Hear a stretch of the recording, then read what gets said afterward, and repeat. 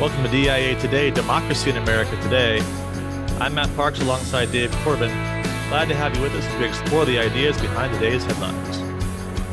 My left eye sees pollution. Those dirty fuels are burning.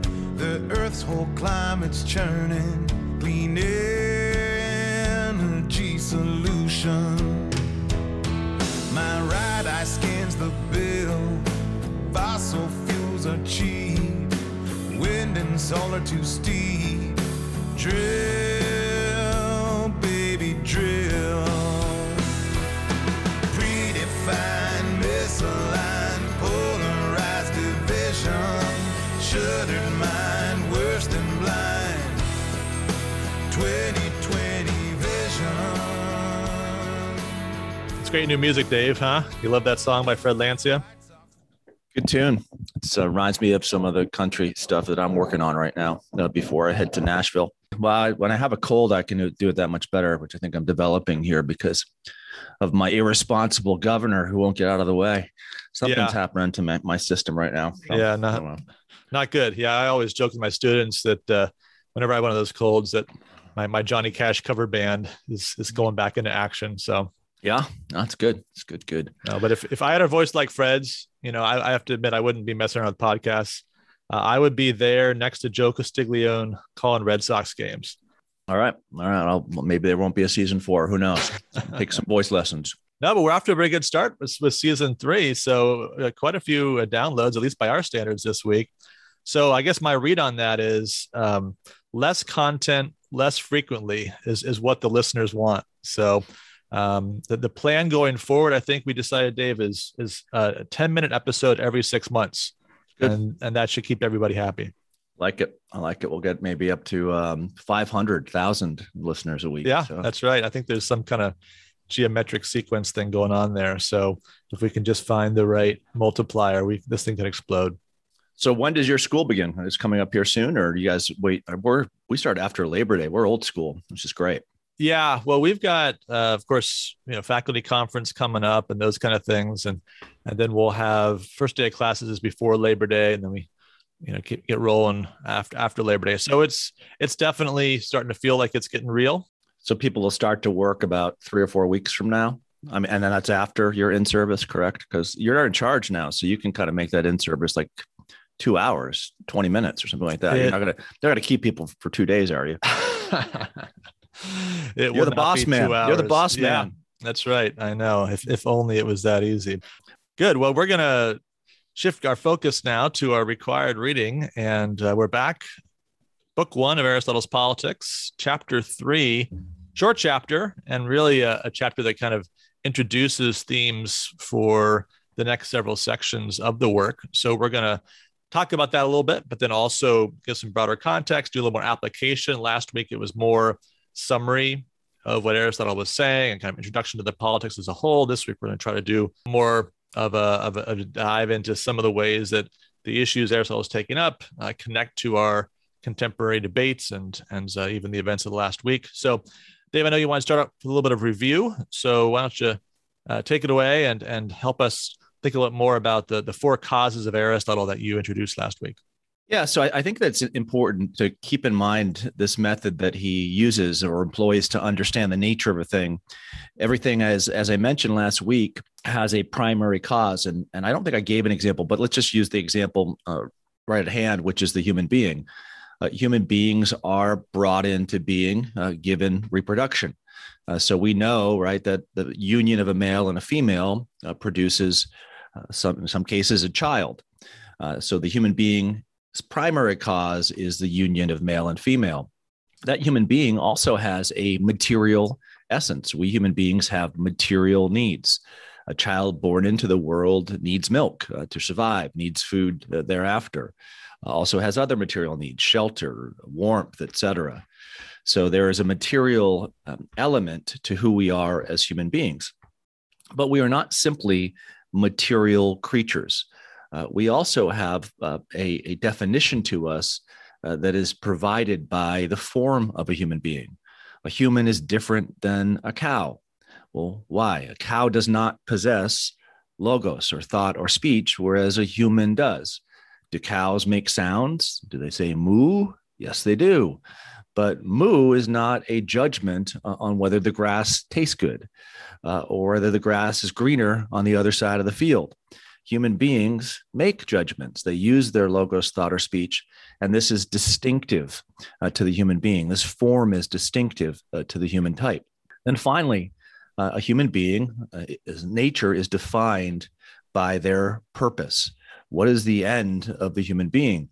The end of the individual human being is happiness. And as you mentioned last week, the end of human beings coming together in common enterprises is justice, or the best way of life, the best regime way of life. So it's important to remember that every single thing like a human being has a nature, and there are four aspects to our nature. I think this kind of sets up Aristotle's discussion of the city, because he's going to say that at the end of the day, we as political animals come together as communities, and that's natural. We come together and we form, in his time, city-states, in all times, political communities. So politics is natural. And then the question becomes, can you do politics correctly? Which means, can you do politics in a way that tends toward justice? Or will you do politics incorrectly in a way that tends toward injustice? I think we've got several things to talk about along those lines in the reading that we have before us today. But one of the things that is noteworthy in this short chapter is you get a little bit of a glimpse into Aristotle's method and the way that he investigates subjects and how he approaches the pursuit of philosophic understanding. I think that's worth talking about a little bit. It's a point of contrast maybe between Aristotle and Plato in some ways. And I think it also is helpful for us because I think it has a lot of relevance to the way that we approach political questions just in the public square and just common debate today. So he talks in this chapter about starting with our current conceptions, right? Those things which are the received opinion, the normal way of thinking about things. You might say the common judgment, the common sense of a matter that you just would find if you were to talk to the average person on the street, give them a chance to reflect a little bit on a question and see what they would say. And where are we on these things? But he doesn't stop there, right? So he's not a pollster. He's not somebody who's a sociologist in that sense, who just sort of wants to get a lay of the land. Okay, well, this group thinks this way and that group thinks that way. And let's report it all back to headquarters. And now we know what everyone thinks. Of course, in democratic politics, it's important to know what people think. And that's something that certainly the pollsters are interested in and the campaigns are interested in. But as a philosopher, Aristotle wants to start there, but not end there. And so he talks about acquiring something in the way of knowledge, which I like the phrasing there. There's a certain kind of modesty there. We want to acquire something. So we're going to have to pay for it, right? There's some work that's going to be required. You have to pay for your knowledge. And it's not a cash payment, right? It's effort. It's an intellectual effort. It's a willingness to look closely at a matter and think about it carefully, to use that logos, to use that reasoning capacity and apply it to the problem that's before you. We want to acquire something in the way of knowledge, right? So we're going to start with the current conceptions and try to move toward knowledge. And of course, that knowledge, if we've done this properly, should be superior to the current conceptions. It might build upon them. It might be similar to them. It might overlap in many ways with those current conceptions, but it should be better. And even if the content of it is in some ways the same, it'll be better for being grounded upon a deeper foundation of the truth. And so, I think maybe get your thoughts on this, Dave, but this is, I think, one of the keys as we enter into this study of Aristotle that I think our day and age, and then maybe just democratic days and ages, could particularly benefit from this willingness to move from the subjective opinion and to appreciate that, to have a right interest in that, but a willingness to say there's more than that, and that there's something that we need to try to transcend in that, to get in the way of knowledge and to acquire that by the effort that's necessary. Yeah, here in part, he mimics his teacher, Plato, I think most of us are familiar with the Republic. And the Republic begins, or book one of the Republic begins with Socrates going down to the Piraeus. So Socrates is also interested in the conventions of the day. And certainly the conversation that gets going within the Republic is what is the best life, or what is justice? And what Plato will place in Socrates' interlocutors' mouths are conventional opinions as to what justice is or what the best life is. For example, justice is paying one's debts and telling the truth, or justice is benefiting one's friends and harming one's enemies, or even the most prevalent still today definition of justice, that justice is the advantage of the stronger. So there in the Republic, Socrates is working through incorrect conventional conceptions of what justice and the best life are, so that he can arrive at that conception. Aristotle does something similar, but Aristotle's method, in a way, I think, grants more respect, per se, to conventions. He's going to build off of those conventions, right, to something more philosophically accurate, more correct, more right. And he's going to give, I think, an explanation as to why human beings adopt the conventions that they do, why human beings think about politics the way they do, why human beings think about household management the way they do. So in kind of explaining things from the ground up and giving credence in part to those things, I think in a way he's kinder and gentler with convention than his counterpart, Plato. Yeah, and I guess to me, this suggests at least two quick takeaways for us.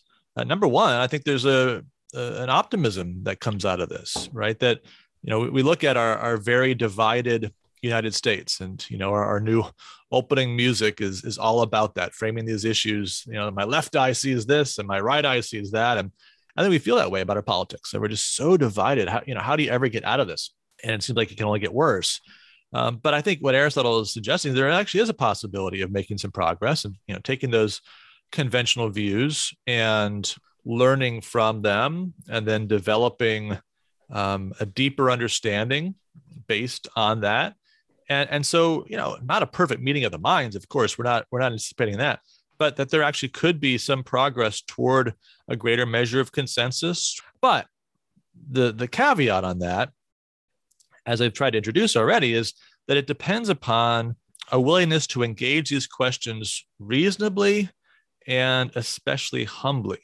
And that's something that's in short supply. And this is the thing that, if we're going to make progress, people are going to have to begin to model in their own political engagements, whether that's online or in conversation or whatever, to be able to have that humility that grants to the other person at least something of a respectful hearing as a starting point for moving forward toward a greater understanding in the way of knowledge. Yeah, and here I think the Harvard professor of political philosophy, Harvey Mansfield, is helpful because, what he tells us in a variety of his different essays and works is that politics, he'll write, means taking sides. Politics is inherently partisan. The question is, do you take sides well, or do you take sides in a way that leads to an animus and leads to war? He writes in this great introduction to what politics and political philosophy is, a quote, "A partisan difference is in part not simply a clash of values with each side blind to the other and with no way to decide between them. A competent judge could ask both sides why they omit what they do, and he could supply reasons even if the parties could not. Such a judge who does this is on the way toward political philosophy." So the Aristotelian method means acting as a competent judge and judging why people have the opinions, why people have the takes on justice or life that they do, and then trying, as he says here, to supply reasons, even if those partisans themselves are unable to do that. And I think that's what I think you rightly said, that Aristotle's method is optimistic because it encourages the political philosopher, it encourages the teacher of political philosophy to come alongside the partisan and to try to make the partisan better. So the first big question that Aristotle is trying to apply this method to is the question of how rule ought to work. And again, he begins with these current conceptions, and he sees different models of rule out there. He sees the relationship between master and slave, and husband and wife, and parent and child, and kings and their peoples. And these are all seemingly different kinds of rule and relationships between the ruler and the ruled. And so the question he takes up, without initially evaluating any of these, is what is the proper form of political rule? Is it one of these? We take something we do in the household and we just sort of writ large. Now we do this for the city. Is it a mixture of these in some way? Is it different in kind? So this is the first question he takes up. And one of the ways that he begins to work through this is by asking a very fundamental question that we're going to see will eventually be the defining question for his division of different forms of government. Namely, does a person rule on behalf of the ruled, or do they rule on their own behalf? Is the good of the ruled the essential aspect of their rule, and their own good an accidental byproduct of that? Or is their good the essential, and maybe the good of the people that are ruled some accidental byproduct, you hope, results by feathering the nest of the people with political power? So of course, he's going to answer that question by saying that the true forms of rule are where you rule with the common good or the common interest in mind, not simply your self-interest. So politics can be the art of trying to use men as means toward your end, or using yourself as a means toward their end, which is the good. Yeah, I think this is one of the places where we see a great overlap between Aristotle and the insights of the American founding generation. So if you go through, for example, the Federalist Papers, one of the key themes of the Federalist is the need to link the interest of political leaders with their duty. Their duty is toward justice and the common good. That's plainly stated in a number of places. Their interest, of course, is to seek their own personal good. And so recognizing the weakness of human nature and the tendency for us to prefer our interest to our duty, defined in those ways, then the job of the Constitution, as it's described in the Federalist Papers, is to make those two things overlap, to create rules and contexts where the interest of the political leader is in performing their duty. And so the best way to gain and retain political power, the best way to make a lasting name for yourself under the Constitution, we hope, will be by serving the common good, by doing justice to the American people, so that you get something good for you alongside the care of the people that ultimately achieves the common good. That's the goal, right? And I think, as we examine politics week by week, of course, we find instances where we're falling far short of that, where we see this human tendency to prefer one's political interest or even more crass interests to the good. And so we're constantly looking for ways to reconnect interest and duty in our political leaders. Yeah, I like the fact that you brought up the example of the authors of the Federalist, because Federalist 1 begins with just that, with Alexander Hamilton writing that we can use reflection to help you make a better choice. We as leaders have an argument to make, leaders of the argument for the Constitution in this case, have an argument to make, and then you're going to be able to make a choice. And there are some in our ranks who want a new federal constitution, who want that for their own interests. There are some who don't want a new federal constitution because they believe that it will counter the common good. So Hamilton here is very honest that yes, interest can and sometimes align with what is right, but what's essential, right, is that we don't make our personal differences the matter of politics. We kind of make the common good, and whether or not we're reflecting upon it correctly and relating those reflections to others correctly, the purpose of politics. And it shows that this still can be done. A lot of modern politics, a lot of politics after Machiavelli simply assume that there is no such thing as a leader having a duty towards the common good, that all leaders lead for their own interests, and all people are led likewise for their own interests as well, that all politics is simply based upon interest. So Aristotle is refreshing in that he talks about, yes, interest does play a part in politics, but the common good can play a part as well.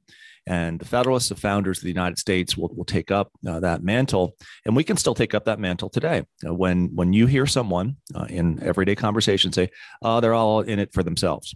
It's all about interest. Well, no, it does not necessarily have to be that case. Certainly, you can point to many examples of politicians who make it about themselves.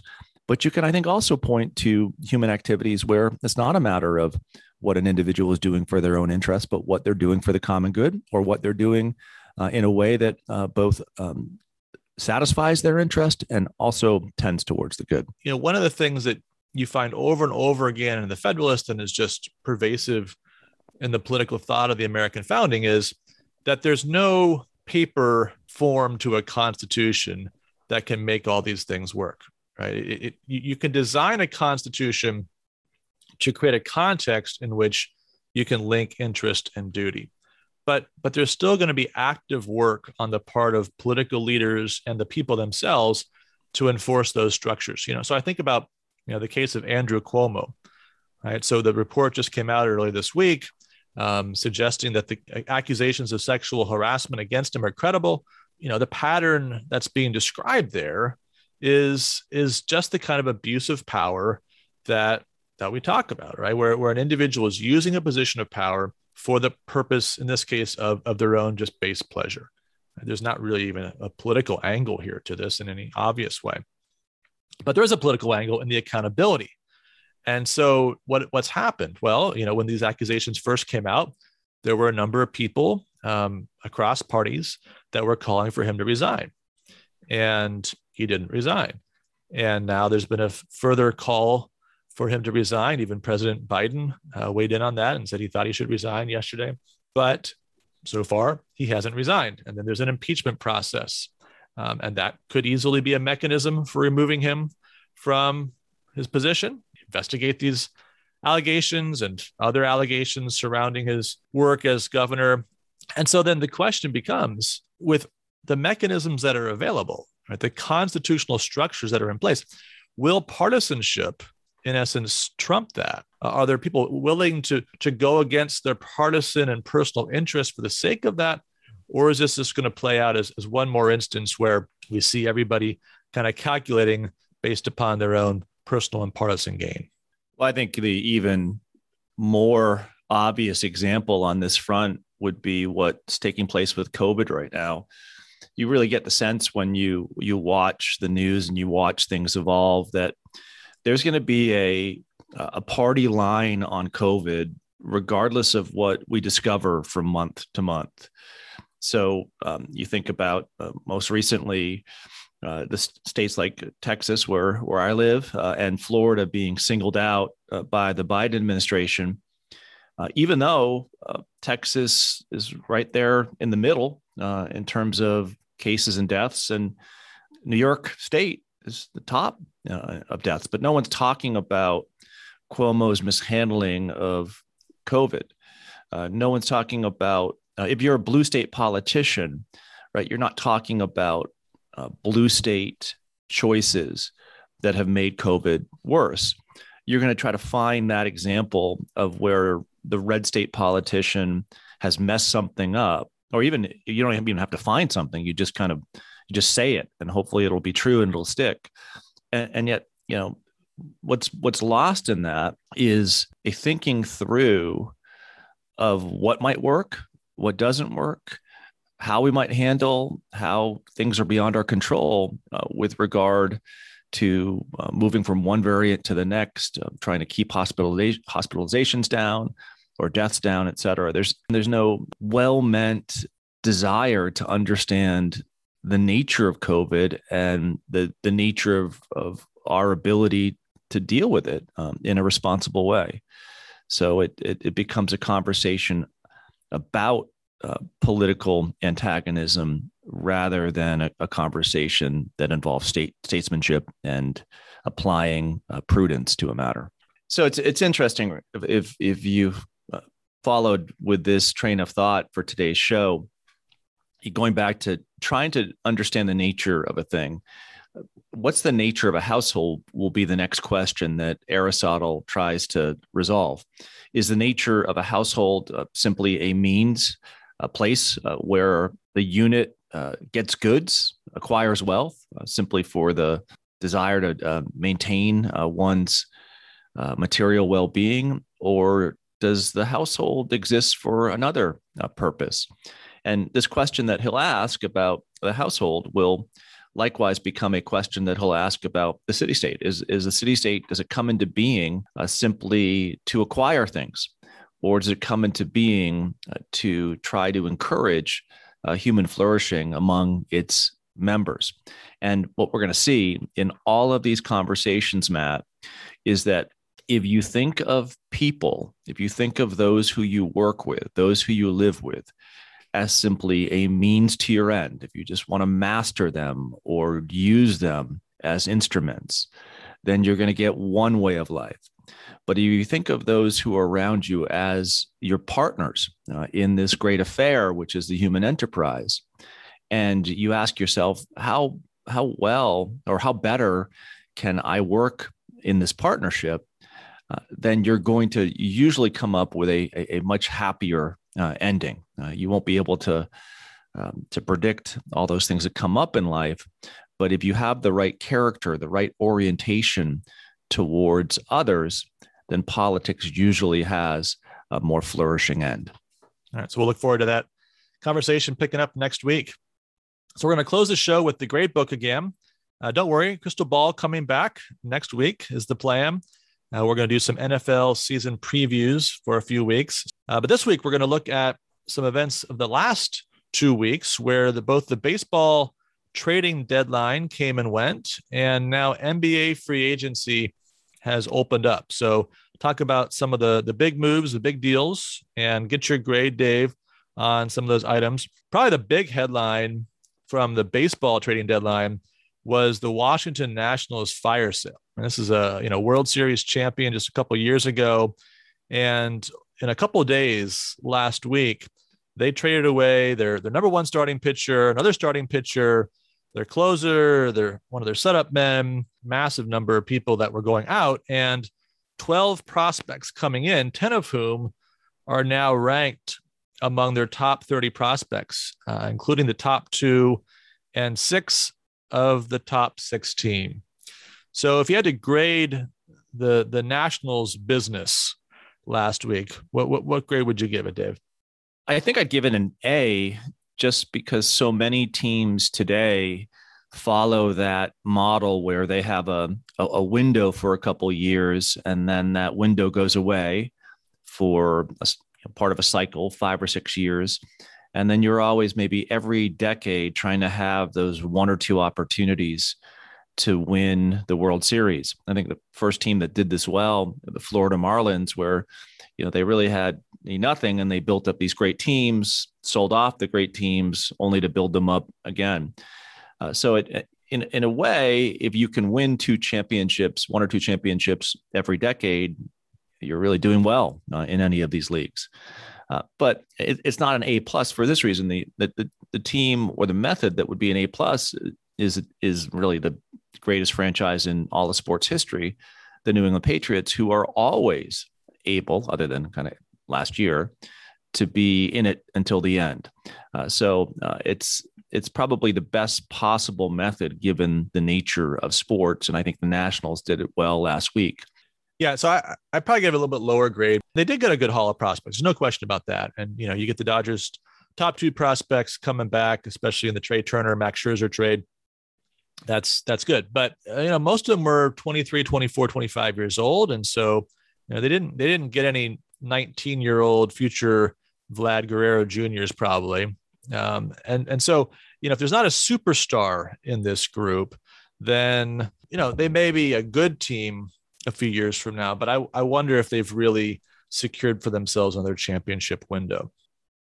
Okay, now NBA free agency is just getting underway, but as always, most of the interesting deals happen within like 3 hours of it opening up. I guess NFL is kind of the same way. We were noting that last year when the Patriots signed, what was it, 33 players in 15 minutes, something like that. But we've got a couple big signings. Just briefly get your thoughts on here, Dave. So Atlanta Hawks signed Trae Young, 5-year extension, $207 million. There's no salaries like NBA salaries if you're a top player.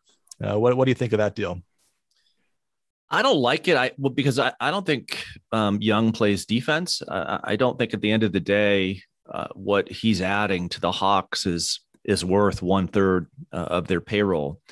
And I think of some teams this past year, like the Knicks, that without really any stars were able to be very competitive in the league. And I wonder why a lot of these NBA teams aren't trying to build those rosters where you have 8 great players and you try to divvy up that 120 million or so that's the salary cap among the 8. But that's just not the way the NBA is. I guess if it's a player who is kind of once in a generation, like Giannis, yes, I'd pay him 40 million. I just don't think Trae Young is that player, so I'd give this a C-. Okay, yeah, I think I'm probably going to give it a little higher grade. I'd say more like a C+. But it does seem like there's some maybe recency bias here. That the Hawks made a great run in the playoffs and Trae Young was great during that. And so will they regret this down the road if he doesn't develop further? I mean, he's been an all-star once, never made an all-NBA team. So he's a very, very good player, obviously great scorer, and had a great playoff run. But if he's not going to be a lockdown defender, is that going to be repeated in the years to come? The other big signing was Chris Paul, 36-year-old Chris Paul, opting out of a $44.2 million contract for next year with Phoenix Suns, and then immediately re-upping for 4 years and $120 million. Great bit of business for him, I'd say. But what do you think about it from the Suns' perspective? Well, he's in great shape at the age of 36. I don't see any reason why he couldn't play 4 more years. Certainly, his background he has much longer history of just being an excellent player, and what he did with that Suns team was amazing. Just his leadership, on and off the court. And okay, he's making $30 million, so it's 1/4 of the salary cap in Phoenix. But in that sense, I think he's much more worth that $30 million than Young is worth $40 million, given what Paul means to that franchise. So I'd probably be more likely to give this a B+, not ecstatic over the fact that one player or 2 players are making such a great percentage of your overall wealth. But in this case, it's probably more prudent. Yeah, I think it's probably a B. It's a classic case in my mind of a contract that will look good for a couple of years and probably look bad for a couple of years, because it maybe Chris Paul at 39, 40 is going to be as great as he was this year. That would be historically very unusual for an NBA player. And of course, again, a great run by the Phoenix Suns. And so there's all kind of reason to want to bring the team back and reload and go after it again. And maybe they can do that. Maybe they can have another great playoff run. But it may be if that doesn't happen and their second round exit next year, first round exit the year after, you might be sorry you've got $30 million tied down in years 3 and 4 for Chris Paul. All right, that's going to wrap it up for today. Thank you, as always, for joining us. We'll be back, Lord willing, next week. In the meantime, feel free to reach out to us at democracyinamericatoday@gmail.com, and certainly encourage you to subscribe and review the podcast on your favorite podcast platform. We'll talk to you soon. Take care.